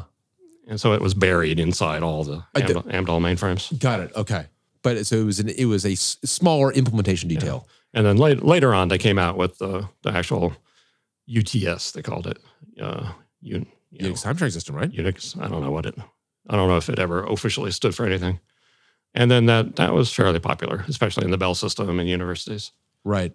And so you were at Amdahl so then what lured you away to, when did you first hear about this crazy company that was starting? So it turns out because of my mafia of brothers, right? True mafia. I mean, that is, it's really scary. So my brother Dick was working at Xerox PARC at the time. Oh, wow. Oh, nice. My brother Bob was working in the Xerox Star group. And they had friends from Stanford. And the Sun stuff was, of course, happening at Stanford, all the Sun hardware development. And so the Valley was already kind of a buzz. It was like, oh, cool processor board out of Stanford. And what could be done with this? And so at Amdahl, Berkeley had become the center of the West Coast Unix universe because of Bill Joy. So I had been up to Berkeley a few times and met him and chatted. But one day I get a call from this guy, Scott McNeely. And he's like, hey, Tom, we're doing a little startup. Have you ever heard of this thing called the Sun board? I'm like, oh, yeah, 68,000. So Scott is like, ding, ding, ding, ding, ding. Right. Somebody's heard of this, right? And I was on Bill Joy's list of Unix people to call up. To call up. So that's why Scott got my name. That's great. And I was looking for a startup, basically, because it was still startup fever all the way back then as well. Right. Yeah. It's just what you did in Silicon Valley. Right. Yeah. I mean, it's amazing how permanent that kind of cultural idea is, right? That around new company formation. So yeah, it worked out well. I was clueless about so many things back then, but it worked out. No, that's great. And just to be at the epicenter of it all. I mean, because you surely could not have guessed that Sun was going to be playing such a central role in the next 15 years, effectively. I mean, I don't know. Maybe it was clear from the beginning.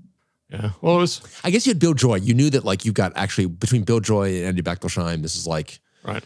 And my exposure to the Xerox Alto stuff. Right. So that was the coolest thing ever in terms of personal computing. And then I was a dyed-in-the-wool Unix guy by this time, so bringing those two together seemed natural. Was perfect. So when did you see the Xerox Alto? Was this through your brother that you'd seen it? Okay. I'd been up to visit him. You'd been up to visit him and you'd seen, and that must have felt like seeing the future. Yeah. I mean, I don't remember it that well, but clearly it was a hot thing, hot place to be. Yeah, I'm reading Dealers of Lightning now, which is a really interesting book about the development of Xerox PARC. But the laser printer, you forget that the laser printer was actually. Oh God, they had generation after generation of these color printers where the pages would come out on fire and all this stuff. That's cool. That's great. So you could see, if you could take the Alto, but what was the Alto running for an operating system? A bunch of homegrown stuff. Right. Okay. And Xerox PARC actually did a PDP-10 clone. They did a PDP-10 clone, which I did not know until reading this book. It's Max-C. Max-C, and they ran a whole lot of their own software, but some other software, and they had file sharing and all that stuff. Yeah, this is something that Chuck Thacker put together in whatever. It was 6 months. They built their own machine from scratch. It was crazy. That's crazy. Actually, that whole core group came out of Berkeley Computer Corporation. Yeah, Berkeley Computer Corporation. Right. Yeah. Which I had not learned about until this book. But I still don't know enough about them, but it was quite the seminal group. It feels like they burned through a lot of money. They were like an early. I would love to read a book on the Berkeley Computer Corporation because they clearly had a lot of good ideas, interesting people, but also no real financial discipline. Right. But another story that's as old as Silicon Valley for sure. So you saw that this could be a big deal to combine these folks and these ideas. This is going to go places. Yeah, and I wasn't taking it too seriously because I felt like I was employable. So what the heck, try something out. I feel that that's actually an important point. I think that the kind of the security of a fluid labor market allows you to take much greater risks Totally. in your career. Now, it turns out I had just bought a house with my brother Bob and his wife, so we were divvying it up 3 ways. And this was a point in time when interest rates were about 15%. Oh boy, right. So the monthly mortgage was quite astounding. Okay. And so he's like, "You're doing what? Okay, so he thought you were crazy. You're going to a startup? What if? And I'm like, don't worry. And then a year later, he's joined me, right? Because everything's going so well. So Nice. he joined you pretty shortly thereafter. Yeah. It was pretty clear that it was, because I mean, Sun did. Well, Sun is just such a rocket. I mean, Right. So I joined in May of '82. The first revenue shipments were actually 3 megabit Ethernet cards. Huh. And he did a whole stack of these for somebody. That was our first revenue in the same month, May.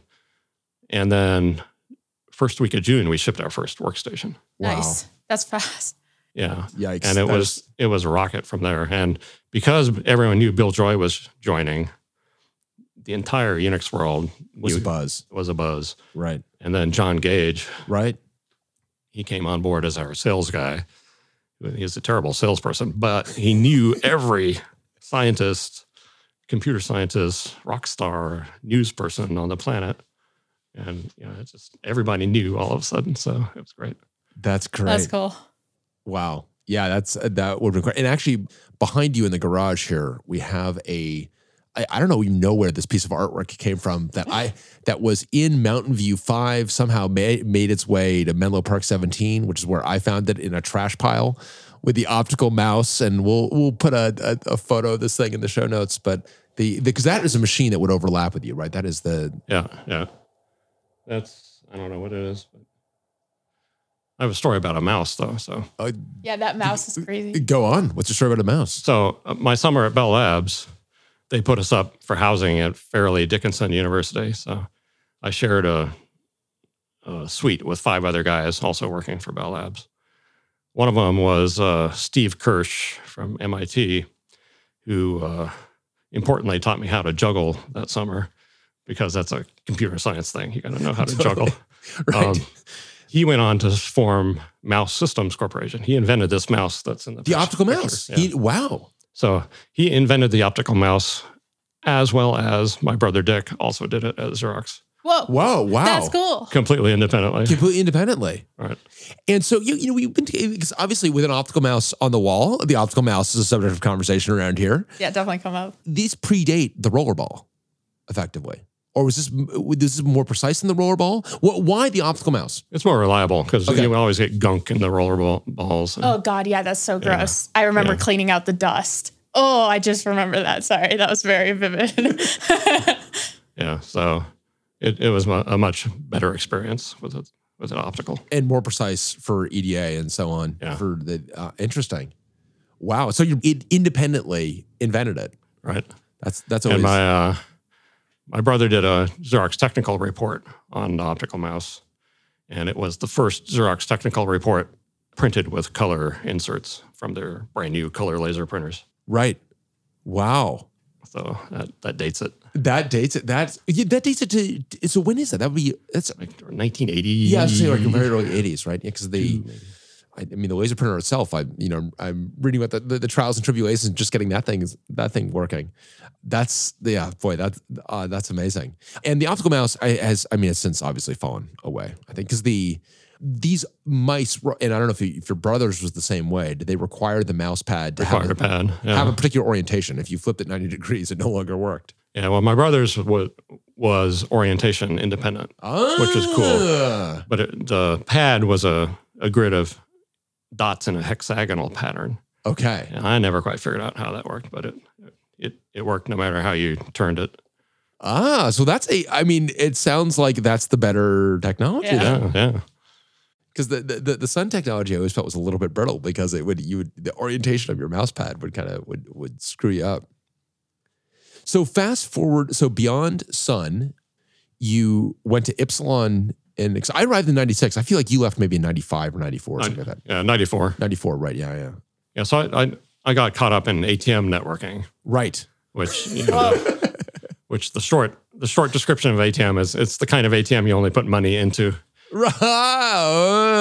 ATM humor, a little ATM joke. Do you know ATM is a technology that you would not necessarily? I thought you meant like an ATM machine. No, but that's the joke. Okay. No, ATM is asynchronous transfer mode. This was a frequently hated upon protocol, I dare say. I mean, the kind of the knock on this was this is the way for the telcos to actually meter the internet. That was always. Yeah, I'm not sure that's fair or not. It definitely came out of the telco world, and it was very odd because it had 48-byte packets with 5-byte headers, and it was guaranteed not to fit with anything else. But it's for the synchronous phone world, envisioning a world where everything worked with no buffering at all anywhere, right? So it's just not the world we have today. But right. And what was cool about ATM is you could easily visualize how to build a switch. Right. And switches came from the telephone world of voice switches. Well, I mean, it's appealing. You've got these all packets of the same size. Right. They are all this constant small size. You can, I mean, lots of things are. Yeah. So that's what sucked me in. It's like, you could build a switch with these. Right. Little did I realize that there are people starting to build Ethernet switches at the same time. Right. But it just wasn't as obvious how you would do that. Yeah, I remember I think when I first moved out to Silicon Valley, I subscribed to the Red Herring magazine, as one did back in the day. Uh-huh. And I think one of the first red herrings I have is Andy Bechtolsheim with the Death to ATM cover. Whoa. With him, because he was at a company called Granite that was doing Ethernet switching, right? Right. So, but Ipsilon was doing ATM switching effectively.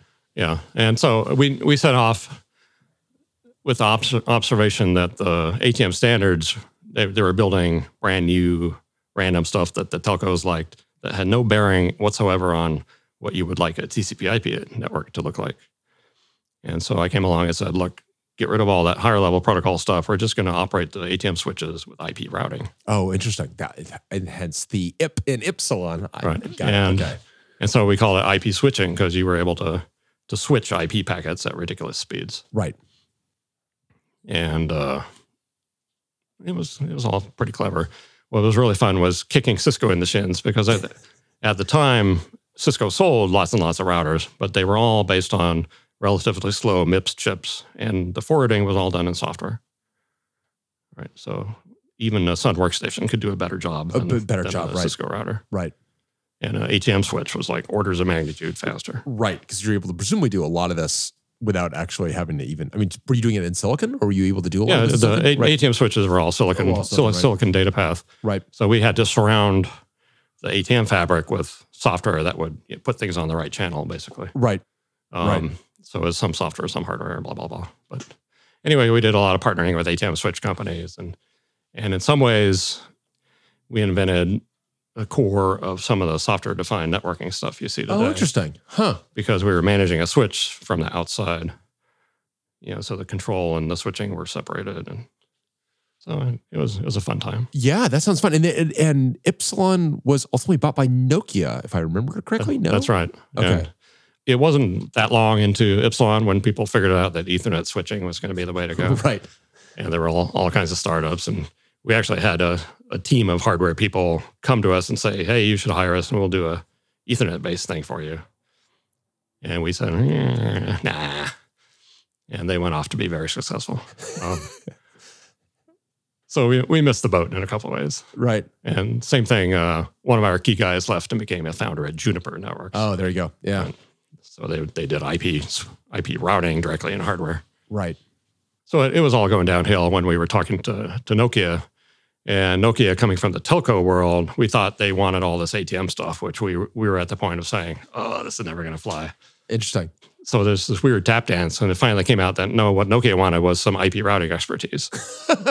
So it was like, oh, hallelujah, it was perfect. So well, that's always funny, right? When you're trying to impress them with all of your ATM savvy, and they're like, actually, we're actually much more interested in the IP. Yeah.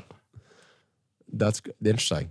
And then how long were you at Nokia? Or were you at Nokia? Yeah, solid 3 years or so. Yeah, interesting. Many trips to Helsinki, which was a fun time. Right. And this was when Nokia was king of the world, right? So year 2000, they were the most valuable company in Europe. Oh. Yeah.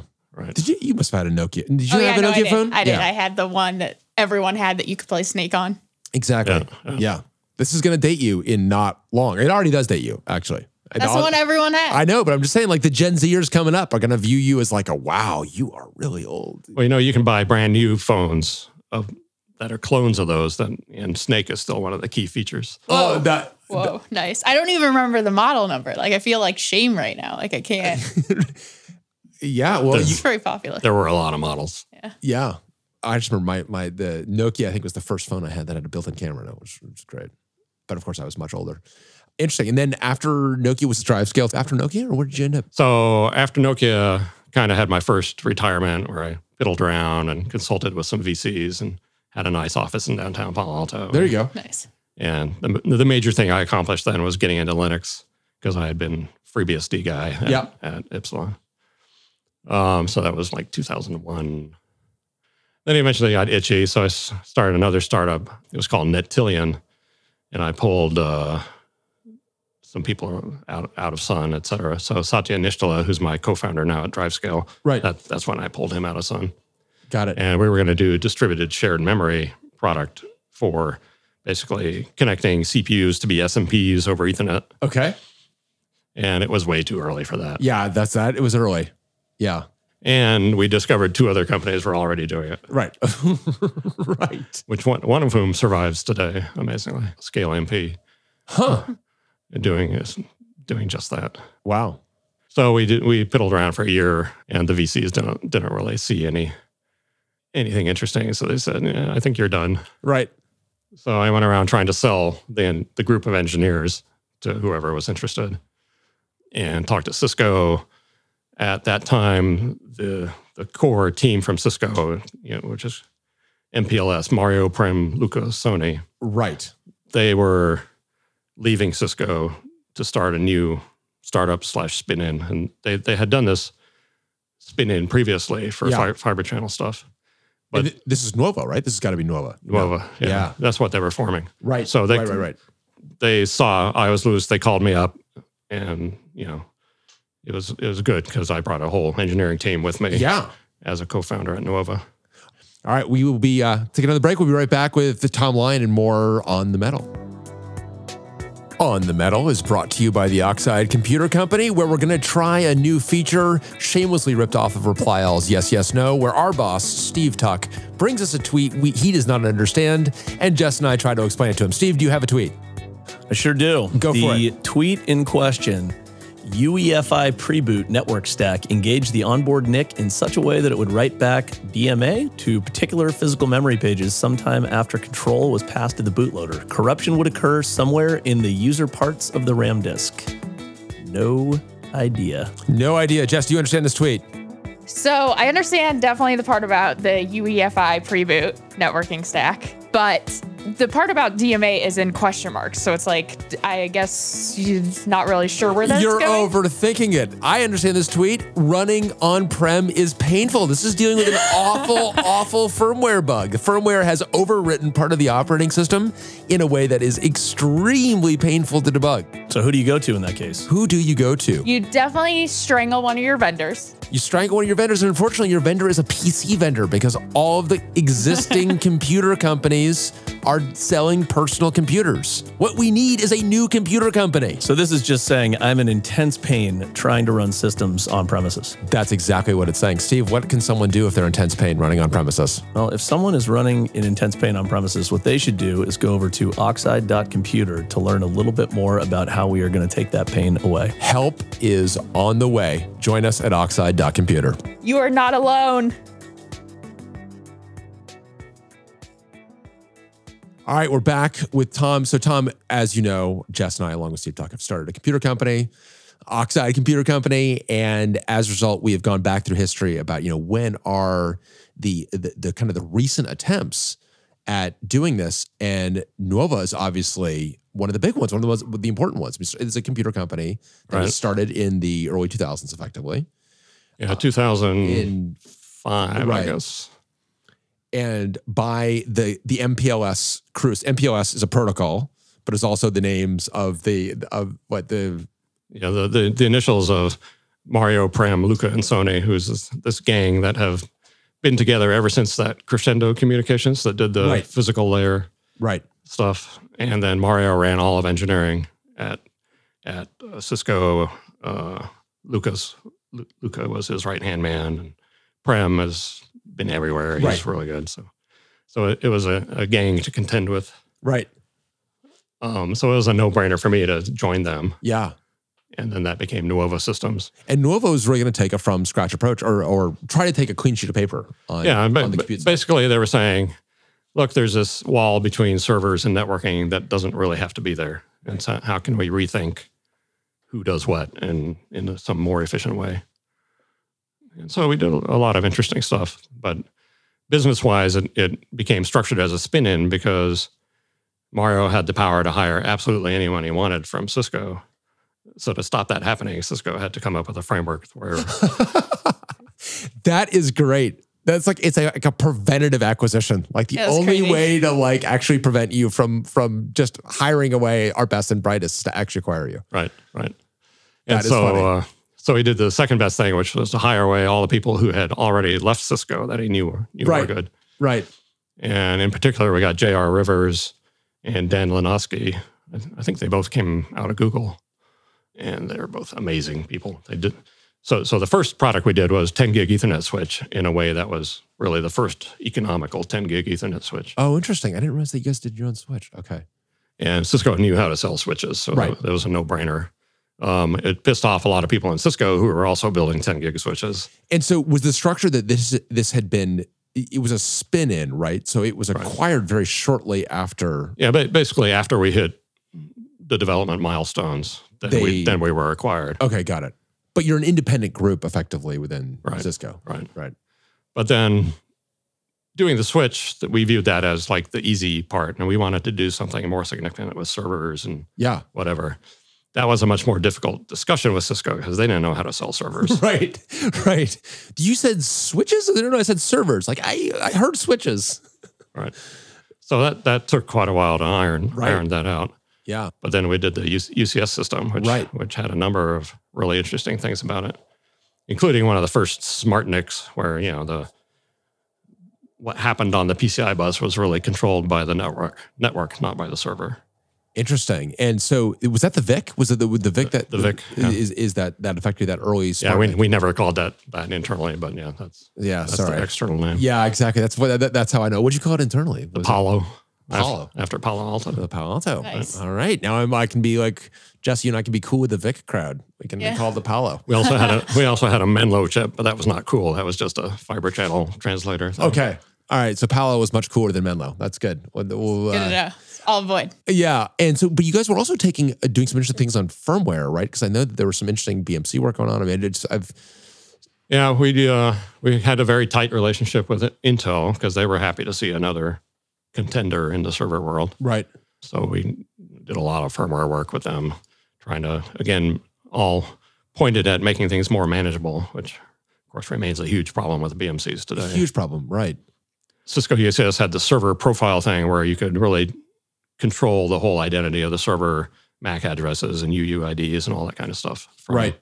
So you could move that identity around between different physical pieces of hardware. Yeah, what were some of the big lessons of that in terms of like what worked? Because I feel like this is like one of really the last attempts at taking things from scratch that are not in the hyperscalers. It was in this, and that became UCS. Right. What were some of the things that really worked from that? Well, a lot of it never quite mattered right. because everything ended up in virtual machines. Right. It became a very, very VMware-centric product. And then VMware was taking over a lot of the management stuff. So then it became this uneasy tension between Cisco and VMware about who's doing what and why. And I was fortunately not deeply involved in all that. Right. But I didn't, I as soon as Cisco took us over, I kind of checked out in many ways because the Cisco culture is so alien to me.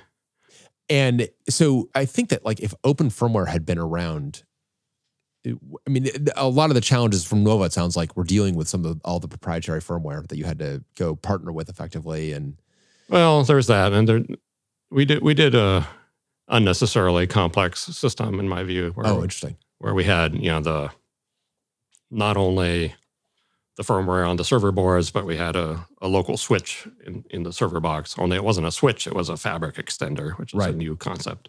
Right.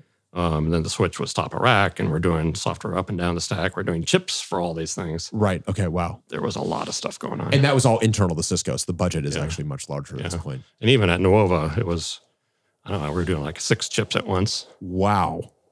It was pretty silly, but we had the people who could crank these things out. That's amazing.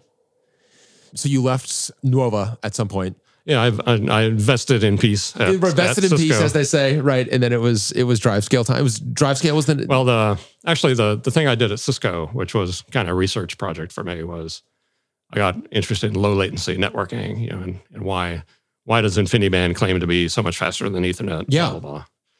And basically did a user level framework for Ethernet drivers, which turned into the VFIO subsystem in the Linux kernel. Yeah, right. And so I'm kind of proud of that, of creating a framework where you can actually do user level drivers safely. And you can actually rival IB. Right. Performance. It turns out all the performance IB comes from OS bypass. Right. It has nothing to do with the protocol. Right. In fact, it's despite the protocol. Right. Yeah. So protocols are protocols. Yeah. Right. So that was cool. Yeah. Neat. That was kind of my side project. Right. There you go. The three of us last saw one another at the Open Source Firmware Conference, which It was awesome. Yeah, I love that. That was a great conference. Wasn't it great? Yeah. It's really That's good. the kind that should be a small enough community that they're all fun and interesting. And I know I've said this before, but I was telling Jess, I'm like, this is what conferences used to be like. I felt. Did you feel like that was like like the early Unix days and stuff like that. Yeah. Before like everything became a trade show. It just felt like this group of, it's like working on kind of esoteric technology, really. Right. I mean, most people still, it's like open source firmware is like, who cares? Right. Right. But those of us in the know, it's like, this is really important. This is really important. Yeah. So why is it important from your perspective? And we certainly have our perspective. Really nothing to do with my business. Yeah, right. Thing. It's just, there's just been so many attacks at so many levels on these compute elements that, it's time to protect ourselves. Totally. Yeah, it is. And time to get, I feel like, really much more modern software, much deeper in the stack. I mean, it's terrifying how much we've of this. Well, the other thing besides NFS I wish would go away is C. Yeah. Right? It's just time to stop. We've had enough. Yes. So what is post C? And we obviously have our opinion on this. It's Rust. All right. There we go. Yeah, exactly. if you're doing that level of systems programming. Yeah, right? Yeah. And then Go has its place. Go has its place. Yeah. I kind of Python is awesome. But. Yeah. It also has, I feel like all this stuff has its place, but it does feel like Rust is replacing C. Yeah. And it feels like this is a not uncommonly held view from people who came up when C itself was revolutionary. I think it's interesting to me how many folks who remember when C replaced assembly are now seeing a lot of the same things, same reasons that C replaced assembly, they are now seeing in Rust replacing C. I mean, is that a fair characterization? Yeah. And it just saddens me to see major new things still being written in C++ or C, or it's like why? Gag me. Yeah. Well, especially when, I mean, it just does feel like, and I mean, because Tom, you like us, I mean, we are not really, I'm not a PL person at all, right? I just view I just view a programming language as it's an important way of expressing a system, but it's kind of, I've always viewed it as a necessary evil, I guess. With Rust, it's been very exciting to feel like, wow, this is an actual like technological step forward in the programming language that is helping me as someone who's actually deploying a real system. Yeah, I actually have not started programming in Rust, but there you go. I really want to. I want to find some excuse to. You got to find some excuse. So here's what I think you will find, or what I found, is you remember when you're programming C, you could feel the underlying assembly. Yeah. With Rust, I think you can feel the underlying C. So I think as a veteran C programmer, Rust will have less of a learning curve for you, because I think that some of the things that it wants to do, I don't know if you're a Java programmer, Python programmer or something, it's going to be very confusing about why the Rust compiler is being upset about various things. But the ownership model makes so much intuitive sense if you're coming from C, I think. Yeah. Well, that is, I feel that's a great tour from ROF on the mainframe to 600 lines per minute of printing to Rust. Tom, we cannot thank you enough. This has been, thank you. This has been just. You're throwing me out already. Yeah, exactly. Oh, we can go. I feel like I feel that these could go on for days because I think there's so much interesting stuff out there. Yeah, we haven't really talked about drive scale, but the short. Oh yeah, so sorry. I'm so sorry. Let's talk about drive scale. Yeah. Well, the short thing there is we're trying to make servers simpler. Get stuff out of servers, put them on the network, put it on the network. Tie it all together on demand. It's very simple. And so, yeah, if people want to learn more about drive scale, what's the place to? I mean, you've been at the epicenter of so many technological revolutions. I'm sure people are going to be interested to learn a lot more about drive scale. Where should they go do that? The usual website. Okay. So I don't know where else to start, but there's been a fair amount of stuff written up about us. And you've got your own podcast. I do, and kind of in hiatus, but there's a bunch of episodes out there. But people can go catch up on if they want more Tom Lyon. That's if you want to hear the same stories again, it's probably out there. I want to know when we're doing the Lyon family reunion. Yeah. I mean, is that for Thanksgiving? Or? Yeah, I mean, it's like, do you? So we're all getting together in El Paso for Christmas. Oh, nice. Wow. So all 9 siblings, spouses, kids, grandkids. It's going to be about 30 people. I feel like the Computer History Museum needs to send a film crew there. I mean, yes. Yeah. Don't you think? Yeah. I mean, it's just so incredible to have such a family that has done so much, and hopefully everyone gets along well enough. Yep, it was all good nerdy fun. That is great. Well, Tom, thank you again, and thank you so much for joining us in the garage today. Yes, thank you. It's been terrific, and I know that I'll look forward to more stories from you for sure. Okay, thank you for having me. Excellent, thank you, and thanks for joining us for On the Metal: Tales from the Hardware Software Interface. You've been listening to On the Metal: Tales from the Hardware Software Interface. For show notes, to learn more about our guests, or to sign up for our mailing list, visit us at onthemetal.fm. On the Metal is a production of Oxide Computer Company and is recorded in the Oxide Garage in Oakland, California. To learn more about Oxide, visit us at oxide.computer. On the Metal is hosted by me, Brian Cantrell, along with Jess Fursell, and we are frequently joined by our boss, Steve Tuck. Our original and awesome theme music is by JJ Wiesler at Pollen Music Group. You can learn more about JJ and Pollen at pollenmusicgroup.com. We are edited and produced by Chris Hill and his crew at HumblePod. From Jess, from Steve, from me, and from all of us at Oxide Computer Company, thanks for listening to On the Metal.